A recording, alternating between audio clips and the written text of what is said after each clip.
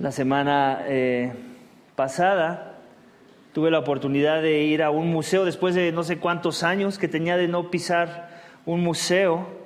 Obviamente teníamos visitas y tenía que pensar en lugares en donde llevar a estas visitas. Y alguien me recomendó el Museo Sumaya. No sé si algunos de ustedes ya han visitado ese museo que es, creo que propiedad de Carlos Slim, me parece. ¿Alguno de ustedes ha visitado el museo? Levanta tu mano. 1, 2, 3, la minoría. Los invito a visitarlo, la verdad es que está muy padre, me sorprendió y superó mis expectativas. Pero bueno, en ese museo hay varias obras de arte de todas partes del mundo y de diferentes artistas, de todo tipo de arte, esculturas, pinturas. Y al inicio, exactamente en la entrada del museo, hay una escultura de bronce muy grande, que ni parece bronce, parece más como madera, pero es de bronce, parece como un ropero así gigante. Y al principio no le puse mucha atención. De hecho, es lo primero que te encuentras al entrar a la puerta. Y lo que hicimos fue subir el elevador e iniciar a ver cada una de las salas de arriba hacia abajo. Son 6 salas. Pero al final nos volvió a tocar ver esa obra de arte que fue esculpida o diseñada más bien por un artista francés que se llama Auguste Rodin, algo así. Y esta persona, dicen que esta obra de arte está en 8 museos alrededor del mundo, uno de ellos el Museo Sumaya, y me dediqué a poner atención. O sea, la verdad es que la mayoría de las piezas que había por ahí les ponía un poco de atención, pero no necesariamente me detenía mucho. Pero esta en particular me llamó mucho la atención, no sé si la pueden ver en la pantalla, ya está ahí. Y me llamó la atención, una por su tamaño, pero después conforme te vas acercando a la pieza, a la escultura, empiezas a ver los detalles y empecé a ver de abajo hacia arriba cómo había personas y de repente algo que parecían como ángeles y de repente personas pero como en agonía y todos estaban así como en un estado de sufrimiento, de querer huir de ese lugar, de tormento. Y lo primero que se me vino a la mente, creo que esto es el infierno. El autor está tratando de plasmar cómo es que va a ser el infierno para aquellos que vayan a ese lugar. Yo no sé si el autor era creyente o no me puse a hacer mi investigación, simplemente tal vez ha escuchado lo que dice la Escritura del infierno y creo que hizo un buen trabajo en tratar de plasmar lo que la Escritura nos enseña del infierno. Y puedes ver a personas tratando de huir, ángeles de alguna forma como martirizando a las personas. Parece una película de terror ya cuando lo empiezas a ver así con gran detalle. Y algo que me llamó mucho la atención, todavía más, fue que hasta arriba, podemos pasar a la siguiente imagen, hasta arriba está esta imagen de este hombre que a primera vista parece un intelectual, ¿cierto? Parece que es alguien que está meditando, como que está tratando de razonar en su mente diferentes cuestiones, tal vez está pensando de manera muy profunda en un momento, en una situación.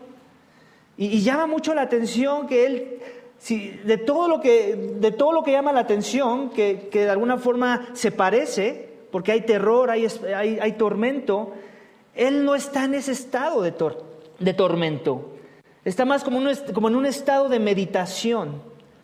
Y resalta de todo lo demás. Él de alguna forma creo que el autor era su intención, que este personaje resaltara de todo lo demás que lo rodea.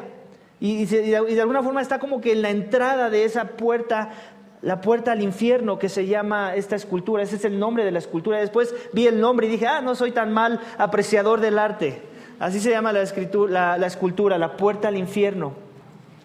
De forma que me llamó la atención y en mi mente empezó también a correr pensamientos que estaba tratando de plasmar el autor.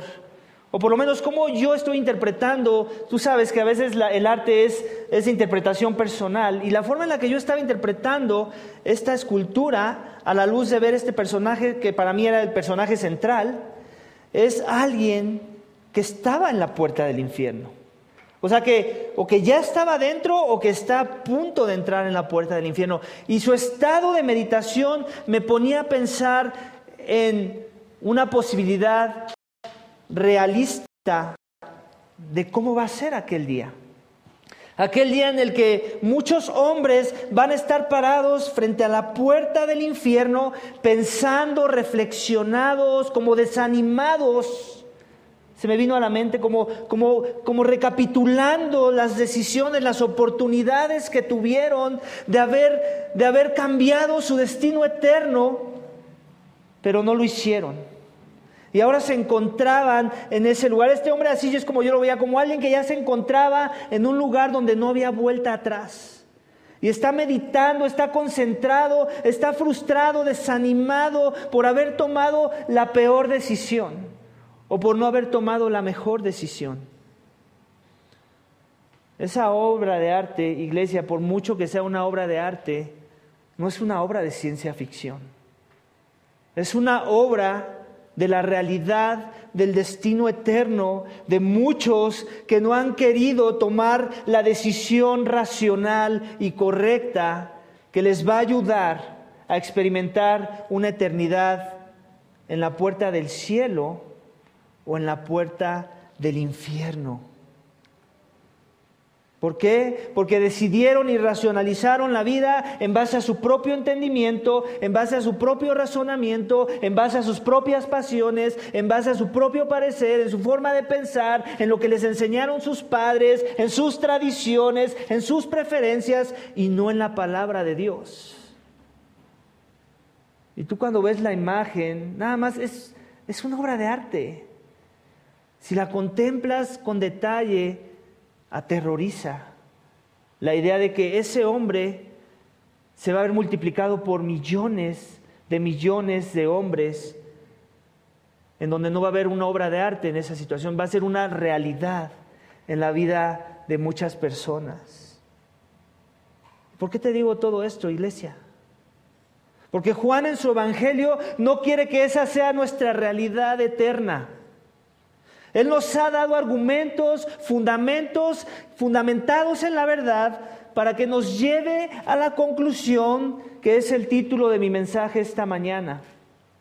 Que seguir a Jesús es la única opción racional para el que en verdad ha creído. ¿Quieres hablar de intelecto?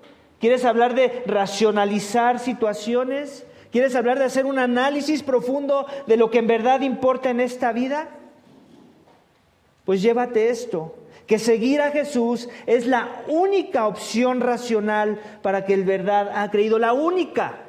No hay otra opción racional. Si piensas que hay otra opción racional más importante en la que debes de meditar, estás totalmente equivocado. La palabra no te da permiso de llegar a otro tipo de racionalidad.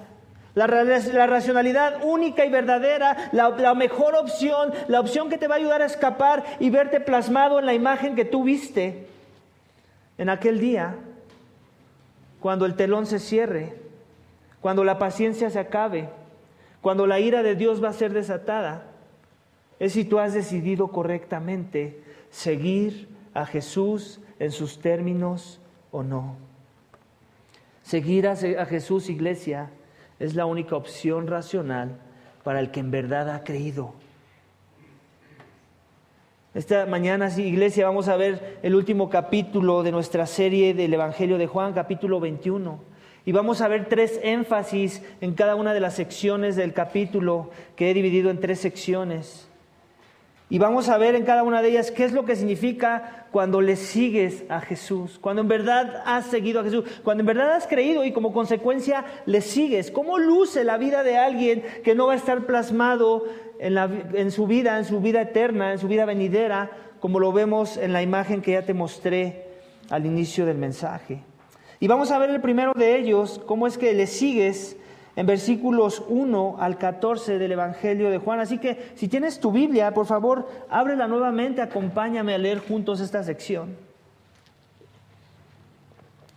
Capítulo 21 dice: Después de esto, Jesús se manifestó otra vez a los discípulos junto al mar de Tiberias, y se manifestó de esta manera. Estaban juntos Simón, Pedro, Tomás llamado el Dídimo, Natanael de Caná de Galilea, los hijos de Zebedeo y otros 2 de sus discípulos. Me voy a pescar, les dijo Simón Pedro. Nosotros también vamos contigo, le dijeron ellos. Fueron y entraron en la barca y aquella noche no pescaron nada. Cuando ya amanecía, Jesús estaba en la playa, pero los discípulos no sabían que era Jesús. Jesús les dijo: hijos, ¿acaso no tienen algún pescado? No, respondieron ellos.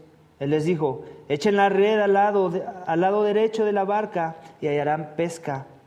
Entonces la echaron y no podían sacarla por la gran cantidad de peces. Entonces aquel discípulo a quien Jesús amaba dijo a Pedro: ¡es el Señor! Oyendo Simón Pedro que era el Señor, se puso la ropa porque se la había quitado para poder trabajar y se echó al mar.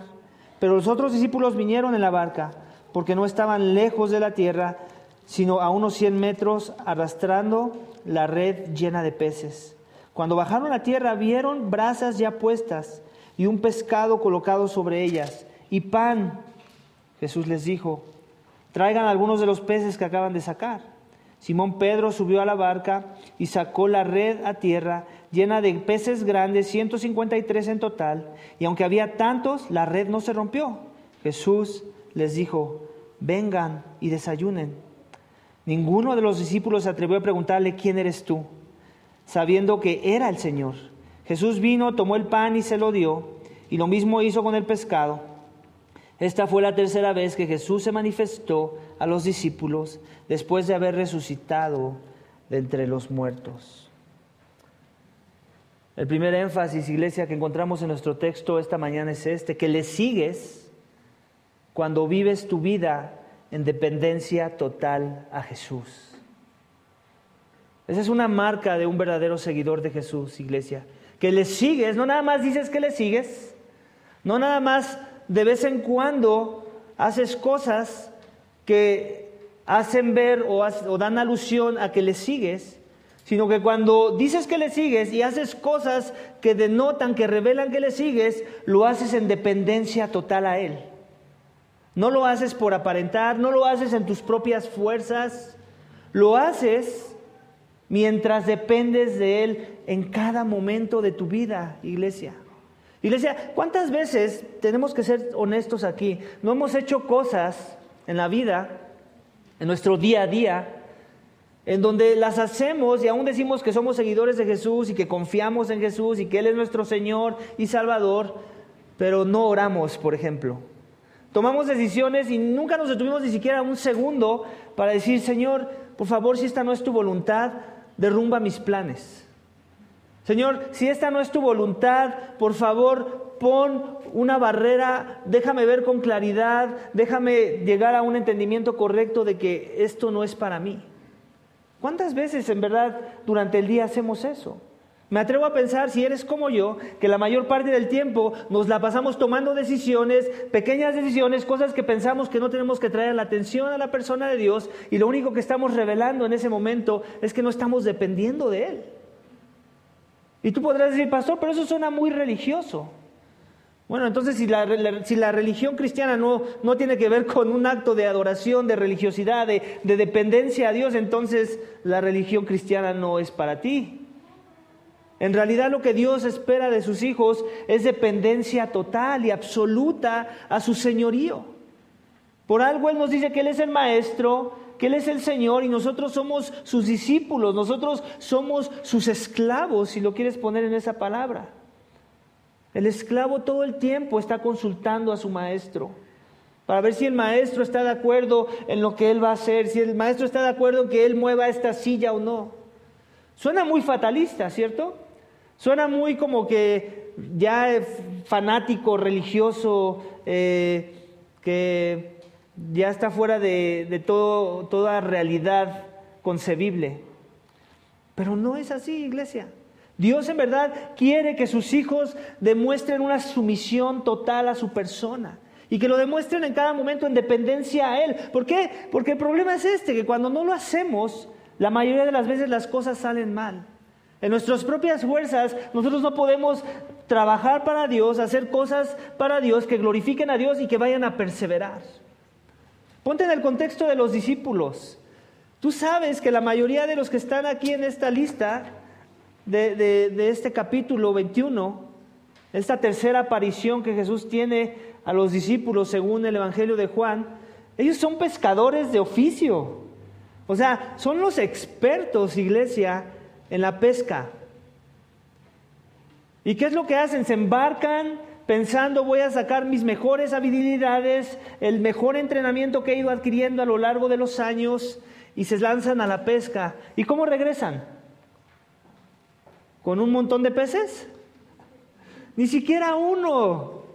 ¿Te imaginas la frustración? Trata de ponerte en sus zapatos. Ni siquiera uno. Es como si eres enfermero, por ejemplo, y estás en el hospital y ni siquiera pudiste ayudar a un paciente. Ni siquiera pudiste poner bien una jeringa, una inyección. Ni siquiera pudiste atinarle bien al medicamento correcto. O ponte en algún otro contexto, si arreglas carros, ni siquiera pudiste arreglar un foquito de un faro. O sea, trata de ponerse en sus zapatos, ni siquiera uno. Eso habla de su falta de dependencia en Dios. Tenían todos los dones tal vez, tenían la habilidad, pero les estaba faltando la dependencia en Dios. Y eso es lo que nos deja ver el texto. Jesús viene y como el héroe que siempre Él es, de cada contexto que vemos plasmado en la Escritura, Él ya les tiene, date cuenta, Él ya les tiene preparado peces ahí. O sea, Él no está esperando a que ellos lleguen con la red. Él ya tiene preparado alimento. El hecho de que Él les pidiera que trajeran los peces no era porque Él le hacía falta. El texto no nos dice que le hacía falta. ¿Para qué era? Para enseñarles algo. Que lo siguen necesitando a Él.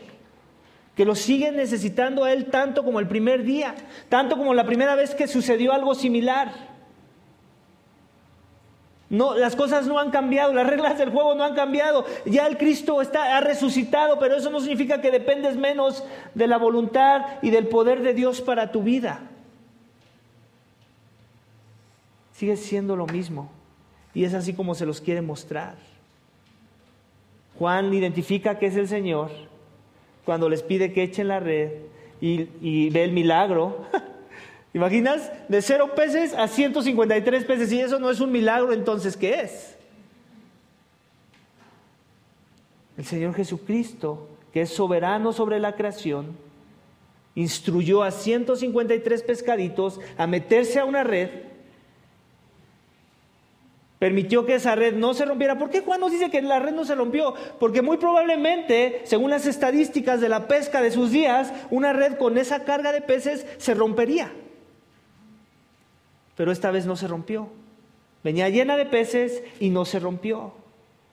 ¿Qué era lo que Jesús quería demostrar a su audiencia, a sus discípulos? Dependencia. Me necesitan. Me siguen necesitando. Esta comisión que yo les he encomendado no es en sus fuerzas. Iglesia, la plantación de esta iglesia no es en nuestras fuerzas. Acabamos de cumplir 4 años, lo celebramos la semana pasada. No pensemos que podemos agarrarnos menos de la mano de Dios. No pensemos que con la experiencia adquirida a lo largo de 4 años, podemos comenzar a soltarnos un poquito de la mano de Dios. Es totalmente opuesto, iglesia, es totalmente al revés. El mismo milagro que necesitamos en un inicio para que esta plantación fuera plantada, el mismo milagro que necesitábamos de transformación para poder clamar por salvación, es el mismo milagro que necesitamos minuto a minuto, domingo a domingo, en nuestras vidas. ¿Qué cosas en tu vida estás haciendo como los discípulos de Jesús esta mañana? ¿Qué cosas te están dando la apariencia de que ahora puedes hacerlo en tus fuerzas y por eso es que estás orando menos tal vez, leyendo la palabra menos tal vez, comprometiéndote menos con la iglesia tal vez? Dios nos está trayendo a la atención a través de la primera sección, el primer énfasis de esta mañana, Señor, de esta mañana de su evangelio, que no podemos solos, iglesia. Necesitamos depender de Él. Me anima mucho, por ejemplo, hablando un poco de la aplicación que necesitamos poner en acción, me anima mucho que muchos estuvieron en la reunión de oración hoy. Pero yo me hago la pregunta, ¿son 20 minutos de oración, iglesia? O sea, no estamos diciendo, hay iglesias, yo las he escuchado y a veces me da tristeza que sea tristeza, debería ser de nuestro lado. Hay iglesias que se la pasan todo el domingo en la iglesia, desde las 7 de la mañana, ahí están los hermanitos, hasta las 7 de la noche que salen. Todo el día. Desde mi perspectiva eso no es sano, porque esas iglesias se están cerrando en sus 4 paredes y no están tratando de poner en práctica con sus alrededores, con el mundo perdido, lo que ellos aprenden. Pero tampoco es sano que si solamente estamos 2 horas aquí, iglesia, el número de sillas que veo ahorita llenas en el tiempo ya del sermón no es el mismo número de sillas que veo lleno a las 9:20 el día domingo antes de iniciar nuestro servicio. Es en ese momento en donde estamos mostrando dependencia a Dios. No es ahorita. Las motivaciones por las cuales tú estés escuchando este mensaje ahorita pueden ser muchas. Puede ser que simplemente quieres juzgar al predicador. Puede ser que simple y sencillamente quieres aprender cosas de la doctrina porque te gusta el intelectualismo que podemos encontrar en la doctrina misma. Puede ser porque sí, tal vez tienes motivaciones correctas de querer aprender, pero la aplicación no va a venir por el aprendizaje mismo. El aprendizaje es un instrumento que Dios va a usar, pero Él quiere un estado de humillación, de dependencia a su persona. Y la oración es el mejor instrumento para demostrar esto en nuestras vidas, iglesia. Muchas veces cuando las personas me dicen que se quieren hacer miembros me anima, pero después no los veo orar con la congregación y me hago la pregunta, ¿por qué te quieres hacer miembro? ¿De qué piensas que se trata esta comunidad? No es un club social. Es un club de pecadores redimidos. Es un club de personas desdichadas que reconocen que necesitan la ayuda de su Salvador. Y lo demostramos en la postura de adoración. Una de ellas la oración misma. Digo, hay muchas formas en las que no mostramos dependencia a Dios, pero la forma más clara que Dios nos pone en su palabra, en la que no lo estamos demostrando, es cuando no oramos. Así que, iglesia, yo te animo a que te unas a orar. No es fácil la oración. No pienses que lo es fácil para mí. No pienses que después de que acaba el domingo yo me la paso toda la tarde el domingo orando. No es así. También para mí es difícil la oración. Entre semana lo es difícil. A solas o con mi familia. Todo el tiempo es difícil. Nunca ha sido fácil. Si piensas que ha habido un día en el que ha sido fácil para el pastor orar, no existe ese día. Te han engañado, ha sido un falso maestro el que te dijo que a él la oración se le da de manera natural. No es cierto. Es una lucha constante. Lo importante es si reconocemos que tenemos que estar en medio de esa lucha. Y si estamos dependiendo de Dios en la batalla, para que Él nos fortalezca en medio de esos tiempos y avive nuestros corazones y nos ayude a depender cada vez más y más de Él en los diferentes contextos de vida en los que nos encontramos, iglesia. Amén. Vamos al siguiente énfasis de nuestro texto esta mañana, que lo vamos a encontrar en versículos 15 al 19. Versículos 15 al 19, vas a ver qué es lo que sucede cuando le sigues en verdad. Dice esto: cuando acabaron de desayunar, Jesús dijo a Simón Pedro: Simón, hijo de Juan, ¿me amas más que estos? Sí, Señor, tú sabes que te quiero, le contestó Pedro. Jesús le dijo: apacienta mis corderos. Volvió a decirle por segunda vez: Simón, hijo de Juan, ¿me amas? Sí, Señor, tú sabes que te quiero, le contestó Pedro. Jesús le dijo: pastorea mis ovejas. Jesús le dijo por tercera vez: Simón, hijo de Juan, ¿me quieres? Pedro se entristeció, porque la tercera vez le dijo: ¿me quieres? Y le respondió: Señor, tú lo sabes todo, tú sabes que te quiero. Apacienta mis ovejas, le dijo Jesús. En verdad te digo que cuando eras más joven te vestías y andabas por donde querías, pero cuando seas viejo, extenderás las manos y otro te vestirá y te llevará a donde no quieras. Esto dijo, dando a entender la clase de muerte con que Pedro glorificaría a Dios. Y habiendo dicho esto, le dijo: sígueme. Sígueme. El segundo énfasis de nuestro texto esta mañana es esta, iglesia: que le sigues cuando amas a Jesús amando sus ovejas. o amando a sus ovejas? En verdad eres un seguidor de Jesús. ¿Cuándo? Cuando le sigues amándolo a Él y lo demuestras. Alguien por ahí le preguntó a nuestro Señor Jesucristo, ¿cuál es el mandamiento más importante? Y nuestro Señor Jesucristo dijo esto y añadió: amarás al Señor tu Dios con todo tu corazón, con toda tu alma, con toda tu mente y con todas tus fuerzas. Y añadió algo paralelo. No lo veas como algo menor. Algo paralelo. Lo metió dentro de la misma respuesta, vamos. Y amarás a tu prójimo como a ti mismo. En otras palabras, Jesús no quería dejar las cosas a la ligera. No quería dejar las cosas a nuestra imaginación. Él no quería que llegáramos a conclusiones erróneas de lo que significaba amar a Dios en verdad.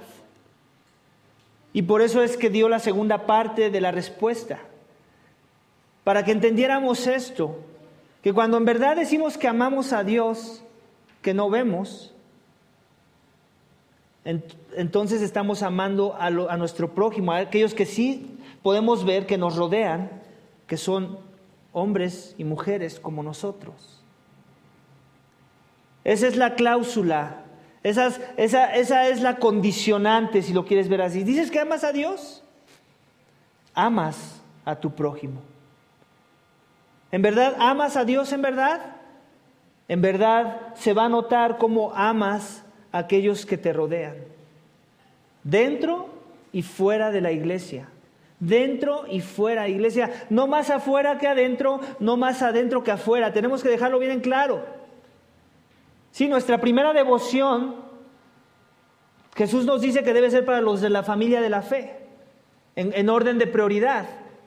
Pero en orden de amor debemos estar buscando amar igual a todo mundo. Tanto a los de la familia de la fe, dentro de estas cuatro paredes, aquellos que en verdad han creído, y también a aquellos que aún no han creído. Aquellos que todavía no les ha amanecido, aquellos que todavía viven en tinieblas. Jesús quiere que el amor sea revelado, pero ¿sabes qué? Yo no voy a poder amar a los que aún no han creído. Tenemos que reconocer que es más difícil de amarlos, o debería serlo, a menos que tú seas un cristiano de esos raros que no están en la Biblia, que aman más al mundo, a aquellos de allá afuera, que a los que están adentro de la iglesia. No, nunca ha sido así. La iglesia es el campo de concentración, es el laboratorio de entrenamiento. Ya lo he dicho antes y no me voy a cansar de decirlo. Hay un laboratorio de entrenamiento para que el amor crezca en nuestros corazones, y Dios lo propuso en una comunidad de pecadores redimidos, llenos del Espíritu Santo de Dios, habilitados para poder amar en verdad como Dios nos amó, porque Él nos amó primero. Cuando eso se da en esta comunidad, cuando ese ambiente se genera en esta comunidad, entonces podemos decir que eres calificado para amar allá afuera. Si tú no amas aquí adentro, y después tú me vienes y me comentas que amas mucho allá afuera, ¿sabes yo qué pienso en mi mente? Aunque tal vez no te lo diga. Y tú deberías de pensar lo mismo de mí, que eres un mentiroso. Tú eres un mentiroso. Porque el amor inicia aquí, en el laboratorio de entrenamiento. Y eso es lo que Jesús le está dejando ver a Pedro en esta sección, en versículos 15 al 19. ¿Te das cuenta? Jesús termina de comer, lo más probable, esta ya es mi inferencia. Ya terminaron de comer, como tú sabes, después de la comida como que se antoja la charla, ¿no? Y está charlando con Pedro, se lo trae y le hace estas preguntas: Simón, hijo de Juan, ¿me amas más que estos? ¿Te das cuenta? La condicionante es esta. Aquí está la trampa. Jesús le está diciendo: ¿hay un amor más grande sobre mi persona que sobre estos? Y en ese momento Pedro pensó: claro, Señor. ¿Cierto? Sería la respuesta que uno pensaría que es la respuesta lógica. Pero Jesús quiere corregir eso. No porque nos quiere poner en un estatus de deidad, pero lo que quiere dejar en claro cuál va a ser la condicionante de amar en verdad a la deidad, que es Él. Es amar horizontalmente. Para amarlo vertical tienes que amarlo horizontal. Pedro le está diciendo, con la pregunta se lo está diciendo, se lo está infiriendo: ¿me amas más que estos? Él pensando: sí, claro, Bueno, pues déjame corregir eso. Estos son creados a mi imagen y semejanza. Estos son mis criaturas por los cuales yo derramé sangre. Tú deberías estarlos buscando amar como si estuviera yo encarnado en sus cuerpos. Es lo que está tratando de transmitir. Velo, vamos a verlo si no me crees. Dice, cuando acabaron de desayunar, Jesús dijo a Simón Pedro: Simón, hijo de Juan, ¿me amas más que a estos? Sí, Señor, tú sabes que te quiero, le contestó Pedro. Jesús le dijo: apacienta mis corderos. Entonces, en otras palabras, él estaba bien. ¿En qué sentido? En que su motivación era correcta hacia Jesús. En verdad le amaba. En verdad ya había sucedido algo en su corazón. ¿Recuerdas que ya le había dado el Espíritu? Ahora ya podía amarlo como para decir en verdad que lo amaba. O más bien ya podía contestar correctamente a esa pregunta. Antes, ¿qué demostró Pedro? Que no lo amaba como él decía que lo amaba. ¿Recuerdas que lo negó 3 veces? En el Evangelio de Juan esta es la segunda vez que vemos una hoguera ahí. ¿Qué pasó en la primera hoguera? ¿Te acuerdas? Pedro en el patio, negando 3 veces a su maestro. Bueno, la tercera sucedió en esa sección del patio, donde había una hoguera, donde se estaban calentando. Aquí vemos otra hoguera, donde al igual que sucedió la primera vez, suceden 3 cosas, o sucede algo y hay una pregunta. Hay preguntas 3 veces. Primero le preguntaron si él era el discípulo de Jesús, si él era uno de ellos, y él dijo que no, y hasta maldijo en una de sus respuestas. En esta ocasión, también 3 veces, hay una hoguera, vemos un paralelismo ahí, pero de algo totalmente distinto y opuesto a la primera vez. Ahora el amor en verdad ya está en el corazón de Pedro. Ya ve al Cristo resucitado, ya ve al Cristo exaltado de alguna forma. Y ahora lo que Jesús le está haciendo es, de alguna forma lo está reinstalando, lo está perdonando, le está dando la confianza de saber que él ha sido restaurado y perdonado por él. Y por eso le hace 3 preguntas, pero ahora en la dirección de si lo ama en verdad. Y él, en verdad ya hay amor en su persona. Por eso es que al final nos dice que se pone triste después de la tercera ocasión. Que en verdad lo ama. Y en cada una de ellas, la conexión que Jesús hace para demostrar el verdadero amor que él le dice tener, la hace no en conexión a su persona. No le dice, ¿me amas en verdad? Entonces ora mucho a mi Padre en mi nombre. Él no dice eso, ¿verdad? Con todo y que nos pide que lo hagamos en otras secciones. ¿En verdad me amas? Entonces haz muchas buenas obras de justicia. No vemos que dice eso. ¿En verdad me amas? Predica mucho el Evangelio a otros, háblales de mi obra redentora en la cruz. Eso le pudo haber dicho y no hubiera sido incorrecto, pero no fue lo que usó Jesús.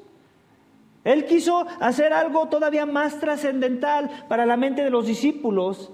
Quiso reforzar la respuesta a la pregunta que le hicieron cuando le preguntaron cuál es el más grande de los mandamientos. Y lo hizo de esta forma. 3 veces le pregunta si lo ama, y en las 3 veces tenía que ver con algo que él tenía que hacer para demostrar su amor. En la primera le dice, apacienta a mis corderos. Una mejor traducción sería, alimenta a mis ovejas. Cuando tú apacientas un cordero, no soy pastor, pero si no está apacible, adivina qué lo va a apacentar: el alimento, los pastos frescos, la comida. Alimenta a mis ovejas. La segunda ocasión no dice alimenta a mis ovejas, se dice pastorea a mis ovejas. En otras palabras, le está pidiendo el cuidado de sus ovejas, que las atienda, que las procure, que las cuide, que no deje que se acerquen los lobos, que no permita que se extravíen, que les llame la atención, que las exhorte si es necesario para que las ovejas se mantengan en el redil, que sean cuidadas. Y después la tercera pregunta, lo mismo, aliméntalas. En otras palabras, podemos ver un énfasis en la alimentación. Y en la medida que las ovejas sean correctamente alimentadas, van a poder ser correctamente pastoreadas. No va primero el pastoreo y luego la alimentación. Hay un orden de prioridades y por eso está 2 veces: alimenta a mis ovejas, apaciéntalas.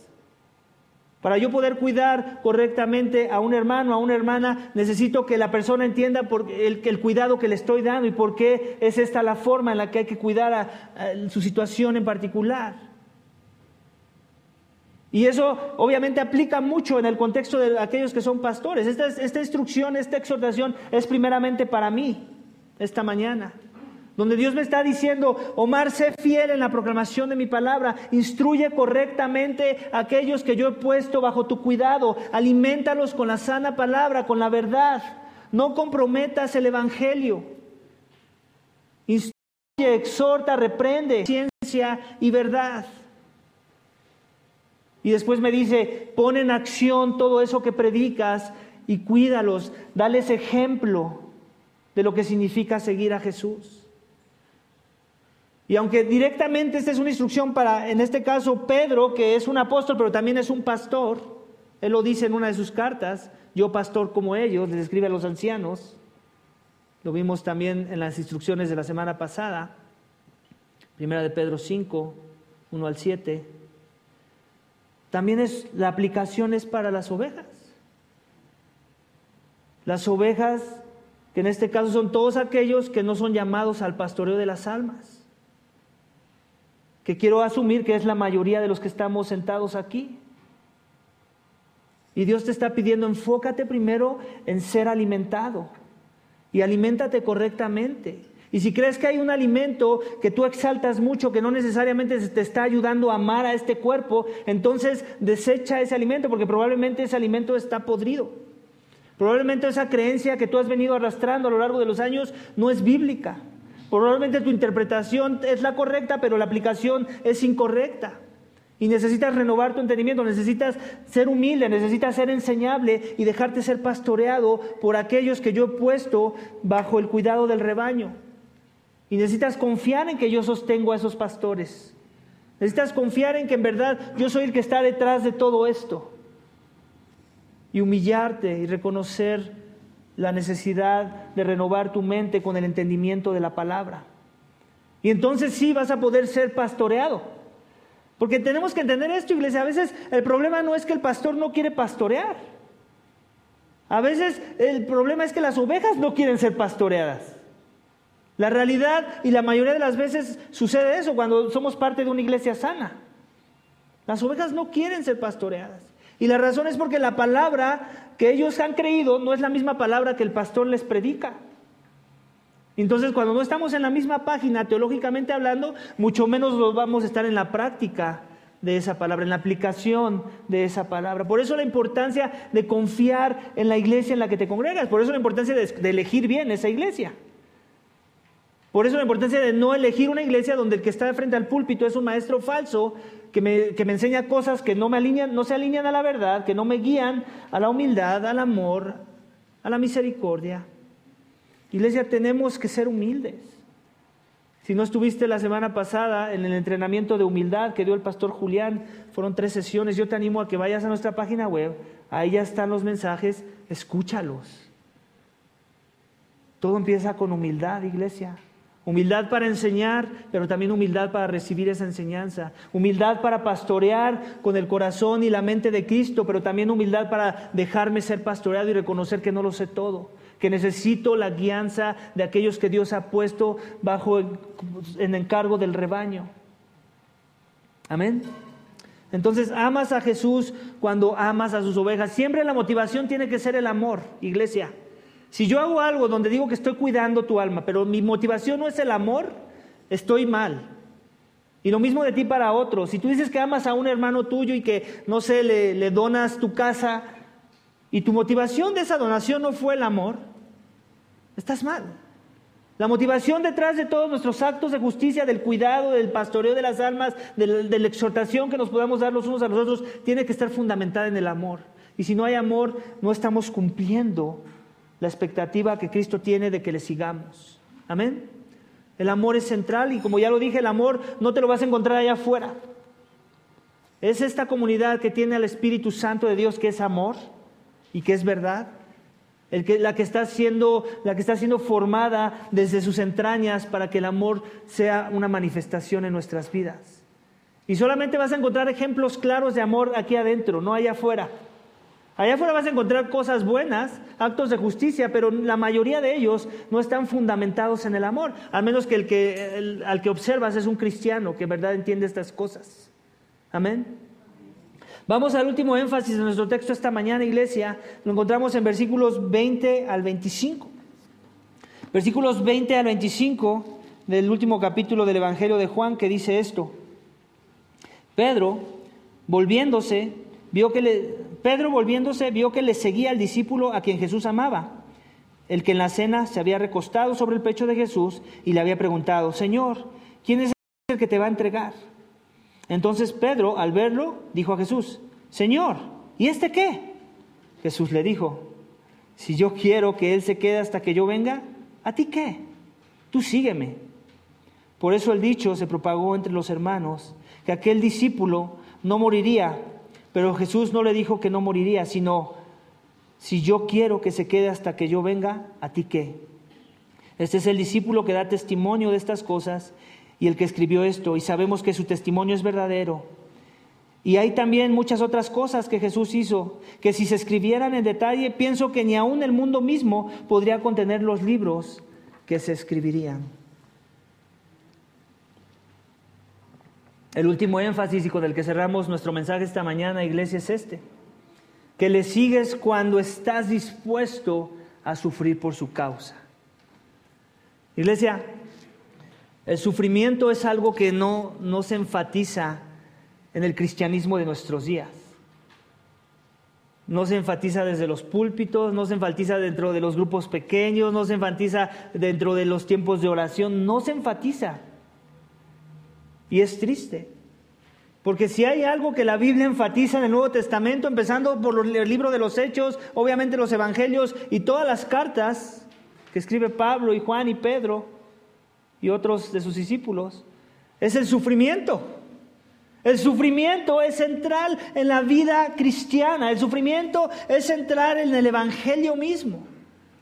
Y cuando digo que soy un discípulo de Jesús, que he decidido seguirle, 2 veces ya está la exhortación: sígueme, sígueme, 2 veces la vemos en el texto. Jesús está poniendo una condición, está diciendo: si en verdad has creído, ahora sígueme. ¿Pero qué significa seguir a Jesús? Que vives en una dependencia total a Jesús, ya lo vimos. Que amas a Jesús amando a sus ovejas, ya también lo vimos. Pero un aspecto central de lo que significa seguir a Jesús es que estás dispuesto a sufrir por su causa, iglesia. El cristianismo no es de que sufres antes de tu conversión y después ya Dios es todo color de rosas. No. Si piensas que ese es cristianismo, te invito a otra religión pagana, pero no a la religión de Dios. Cristianismo es sufrir y sufrir y sufrir. Y mientras sufres, Dios te va a conformar a la imagen de su Hijo. Él va a usar tu sufrimiento como un instrumento en sus manos para que tú seas conformado a una obra de arte, a una pieza maestra. Y ese es su Hijo Jesucristo. Que tu carácter, que tu persona, que tus convicciones, que tus pensamientos, que todos se alineen a la voluntad de Dios y que te parezcas más cada día a la persona de su Hijo. Y si su Hijo padeció sufrimiento en esta tierra, que no se te ocurra pensar que los marineros, el capitán padeció, los marineros han de padecer. No pienses que es al revés, no creas falsos evangelios que te dicen: ahora eres hijo del rey, ahora tú te lo mereces todo, ahora toda enfermedad, todo sufrimiento, toda angustia va a desaparecer. No, ese es un evangelio que no está en nuestras Biblias, es un falso evangelio. La Biblia habla todo el tiempo de sufrimiento y Juan cierra su evangelio con una sección que habla del sufrimiento. Y lo vemos en estos pasajes. Versículo 20 otra vez. Pedro, volviéndose, vio que le seguía el discípulo a quien Jesús amaba. Ya lo hemos dicho, ya lo hemos descifrado, somos buenos adivinos. ¿Quién es el discípulo a quien Jesús amaba? Juan. Ya también dijimos que no es que lo amaba más que los demás. Esa era la percepción de Juan hacia la persona de Jesús. Me ama, me ama, me ama. No me preguntes de él, lo único que te sé decir es que él ama. Y después le dice el que en la cena se había recostado sobre el pecho de Jesús y le habían preguntado. Quería dejar bien en claro que él es del que está hablando, ¿recuerdas? Que es el que se acercó en la cena antes de que viniera la traición de Judas y le dijo: Señor, dime quién es. Y él le dijo: el que yo remoje mi pan, ese es. Al que se lo dé y que se lo coma, ese es. Entonces Pedro, al verlo, dijo: a Jesús: Señor, ¿y este qué? Pedro ya había entendido lo que le venía, lo que le esperaba, cuál era la voluntad de Dios para su vida. Y la misma voluntad que Jesús tiene para la vida de Pedro, me atrevo a decir que es la misma voluntad que Él tiene para ti y para mí. Que suframos por su causa, que seamos bienaventurados por la persecución, bienaventurados por la oposición, bienaventurados por aquellos que nos maldicen. Pedro lo entendía muy bien. Él pudo ver cómo, de alguna forma, en un lenguaje de hacer alusión a lo que él ya había experimentado en la vida de Jesucristo, algo similar le iba a suceder a él. Antes, cuando era niño, le dice: cuando eras joven, te vestías y hacías lo que se te daba la gana, en otras palabras. Y así somos todos antes de venir a Jesús. Hacemos lo que se nos da la regalada gana. No consideramos sus caminos, sus propósitos, su voluntad para nuestras vidas. Pero cuando Jesús llega a nuestras vidas, eso se acabó. Si en verdad hemos creído, si en verdad hemos decidido seguirle, ahora mi vida ya no me pertenece, le pertenece a Él. Y como consecuencia me voy a someter a sus mandamientos, me voy a someter a sus designios y a su voluntad para mi vida. Me voy a someter al sufrimiento que Él va a querer usar para que yo sea conformado a la imagen de Cristo. Estoy dispuesto a seguir a ese Jesús. Si la respuesta es que sí, para muchos como Pedro va a ser el martirio, para muchos va a ser simplemente vivir una vida de constante oposición y persecución, para muchos simplemente va a ser vivir una vida no tan próspera como les gustaría. ¿Sabes que hay cristianos muy inteligentes que tienen que crucificar su inteligencia porque su inteligencia los lleva a ser exitosos en el mundo, pero el mundo, ellos tendrían que comprometer muchos de sus convicciones ante el mundo y prefieren ser pobres a comprometer sus convicciones sanas y bíblicas? Y de eso podríamos estar hablando desde un doctor que estudió muchos años y que ahora le piden que tiene que aprobar la eutanasia o la inyección letal. En Canadá ahorita eso se está dando.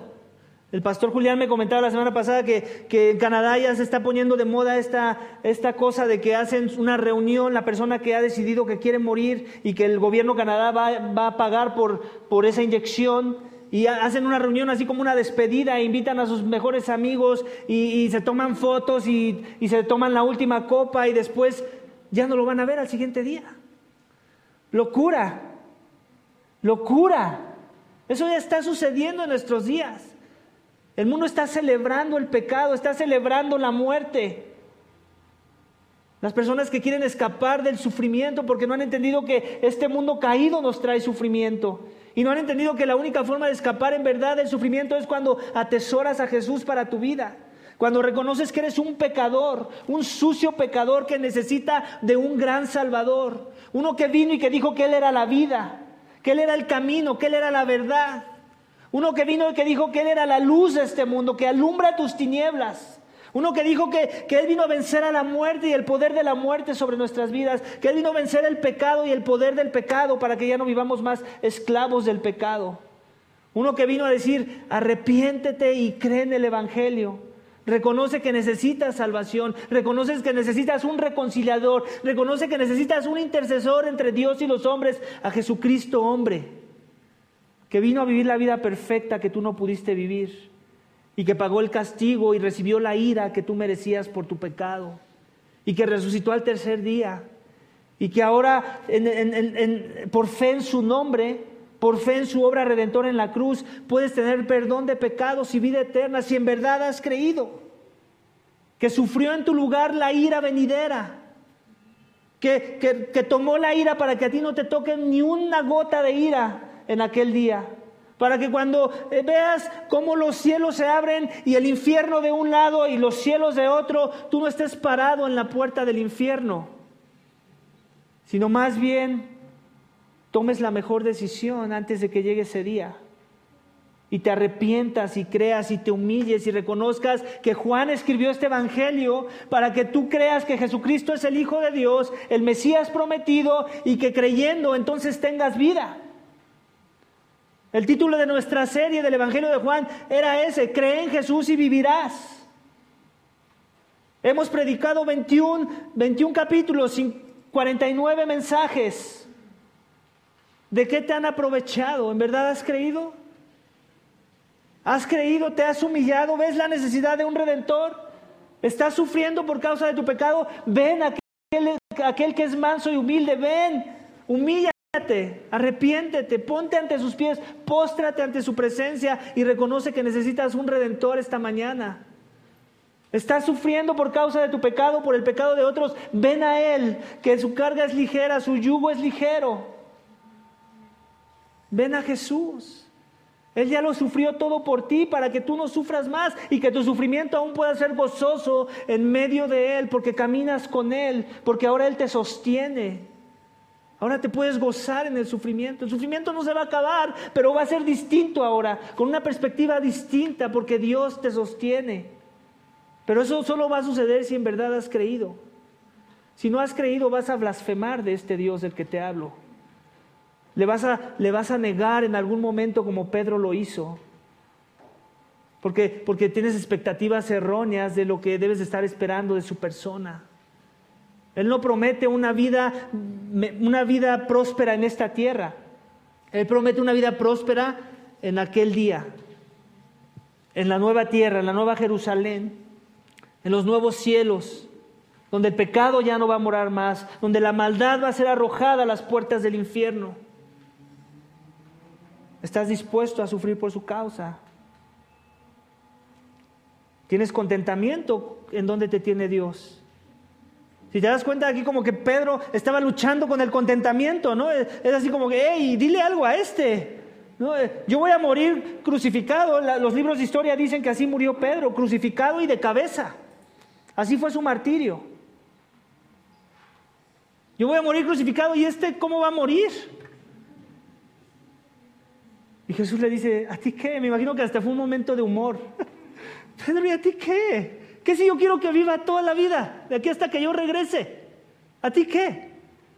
Tú enfócate en ti, enfócate en lo que he hecho por ti, enfócate en el llamado que estoy haciendo para tu vida y vive gozoso de saber que soy soberano sobre tu vida y de que tu destino lo tengo en mis manos, aún tu martirio. Gózate de que eres un instrumento en mis manos para proclamar a otros las buenas nuevas de salvación en mi nombre. Y eso nos puede pasar aún aquí en la iglesia. Muchas veces vemos a un hermano, una hermana sirviendo en una posición de liderazgo y nos entra la envidia. Se puede tomar también de la otra manera. No necesariamente pienses en el martirio y en el sufrimiento, también se puede tomar en el éxito de cómo Dios está usando a unos y no a otros de cierta forma. Tenemos que meternos en la mente que todo es exitoso en la mente de Dios. Dios ve exitoso al que fue llamado a acomodar sillas y hace ese trabajo con gozo, con contentamiento, agradecido y con una actitud de sentirse privilegiado de estar moviendo y quitando y poniendo sillas. Ese glorifica a Dios. Y también se glorifica con aquellos que tal vez son llamados al pastoreo y lo hacen bien y no tienen temor de los hombres y son fieles a la palabra y dan un ejemplo a las ovejas de lo que significa seguir a Jesús. También eso le glorifica a Dios. Ninguno le glorifica más que el otro, no hay ponderación aquí. Pero a veces nosotros queremos ponderar las cosas, ¿cierto? ¿Por qué ese señor? ¿Por qué ese está sufriendo menos que yo? Ese hermano que yo veo que es inmaduro, ¿por qué él no sufre más que yo? ¿O por qué ese hermano tiene esa plataforma cuando no tiene todo el conocimiento que yo sí tengo? ¿Qué es eso? Es la misma exhortación la que necesitas escuchar esta mañana. ¿Y tú qué? ¿Y tú qué si yo quiero usar a un burro para hablarle a los hombres? ¿Y tú qué si yo quiero usar a alguien que no tiene educación para pastorear almas? ¿Y tú qué? Acuérdense que Dios se glorifica en la debilidad de los hombres. Por eso Él usa a lo débil, no a lo que se cree fuerte, no a lo que se cree sabio. Es hasta que entiendas que no eres sabio, ni fuerte, ni capaz para hacer algo para Dios, que Dios te va a poder usar. Es hasta que llegue ese pensamiento, y no nada más como un pensamiento, como una convicción de vida, que Dios te va a usar para su gloria. Amén. ¿Estás dispuesto a sufrir, iglesia, por causa del Evangelio? Iglesia, La carrera cristiana es una carrera combinada con gozos, amén, con muchas bondades, amén, con la mano de Dios obrando poderosamente y la transformación que podemos ver en ese proceso en nuestras vidas, amén. Pero también es una vida llena de persecución, de sufrimiento, de oposición. ¿Estás dispuesto a seguir a este Jesús que te promete sufrimiento? Como se lo prometió a Pedro, como se lo prometió a todos sus apóstoles fueron martirizados. No murió en el martirio fue Juan, pero también murió y también padeció persecución. Fue maltratado. Eso nos toca a todos si en verdad eres un seguidor de Jesús. No somos un club social. No somos la comunidad de los que deberíamos estar buscando huir del sufrimiento. Al contrario, somos de los que deberíamos estar diciendo: Dios, muéstrame qué me quieres enseñar en medio de este sufrimiento. ¿Cómo vas a redimir mi sufrimiento, Señor? Ayúdame a ver mi pecado en medio del sufrimiento, porque seguramente mucho de lo que está pasando en mi vida es porque necesito ver con más claridad mi pecado. Ora así, y entonces parecerás ser un verdadero seguidor de Jesús. Amén. Arrepiéntete si no has venido a Él. Cree en Jesús y vivirás.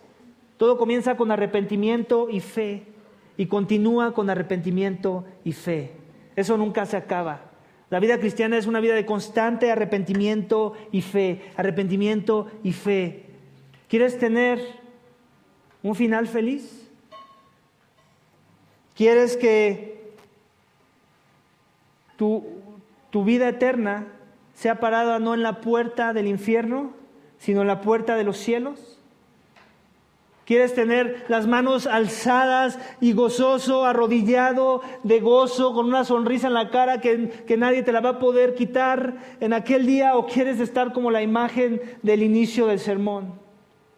El de un hombre o una mujer pensante, contemplando todas las oportunidades que tuvo, que Dios le dio para venir a sus pies, y que decidió trazar su propio camino en vez de confiar en Jesús, en vez de seguirle en sus términos y para su gloria. Desde la perspectiva del apóstol Juan, iglesia, lo más racional que un ser humano puede experimentar es seguir a Jesús. Cualquier otra cosa que no sea esta opción es necedad y tendrá su destino en las puertas del infierno. Pero Juan no quiere eso para tu vida, iglesia.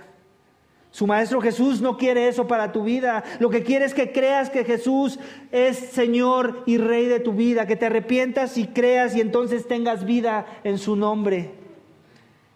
Y entonces la puerta en la que te encuentres sea la de la vida eterna. Y que tu caminar hacia esa puerta se vea claro, tan claro, debido a que sigues a Jesús en las diferentes formas que hemos visto en el texto esta mañana. Vamos a orar, iglesia, para que Dios nos dé esa gracia. Señor, yo te doy gracias por tu palabra. Gracias por el último mensaje de la serie del Evangelio de Juan. Gracias por haber sido tan bueno con nosotros, porque tu Santo Espíritu nos acompañó a lo largo de estos mensajes, Señor, un año entero siendo ministrados por tu palabra bajo los escritos del Evangelio de tu apóstol Juan. Aquel dijo que habló verdad. Aquel que dijo que ni los libros del mundo entero, que si se escribiera todo lo que Jesús había hecho, ni el mundo entero serviría como un librero para contener esos libros. Y la razón por la que Él dijo esto, Señor, es porque Él es eterno. Él no inició su ministerio cuando tuvo 33 años aquí en la tierra, sino inició desde la eternidad. Cuando creó al primer ángel, cuando creó al primer animal en la tierra. Si todo eso se escribiera, si cada hazaña, si cada aspecto de lo que Él ha creado, si cada momento y evento en el que Él ha intervenido con su creación se escribiera, ni el mundo entero alcanzaría para almacenar los libros que se tendrían que escribir. Pero Padre, Juan escribe este evangelio porque es suficiente para que creamos en verdad. Yo te ruego que si esta mañana hay alguien aquí presente que aún no ha creído, que aún sigue viviendo una vida religiosa, que no se centra en la rendición total a Jesús, sino más bien en su performance, en sus buenas obras, en tratar de aparentar ser una persona piadosa y justa que merece a Dios. Oh Padre, yo ruego que tú humilles ese corazón y que le muestres que Cristo es suficiente, que su obra redentora es lo único que necesita, que la humillación se demanda de su persona, arrepentimiento y fe en la obra de Cristo en la cruz, que aquel que vino a ofrecer vida eterna en verdad la da en su nombre, cuando en verdad hemos creído, que su sacrificio es todo lo que se nos demanda y no nuestras obras de justicia.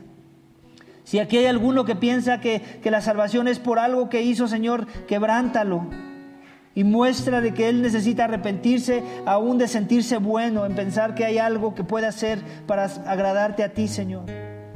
Oh Padre, yo te ruego que la salvación sea real en muchos de los que escuchan esta serie, de los que ya la han escuchado a lo largo de este año, o los que la irán a escuchar en un futuro, tal vez por medio de las grabaciones que están en la página web. Señor, trae vida a los corazones, aviva los corazones, que crean en Jesús y que vivan, y que esa vida se vea reflejada en las cosas que hemos visto hoy, de lo que significa seguir a Jesús.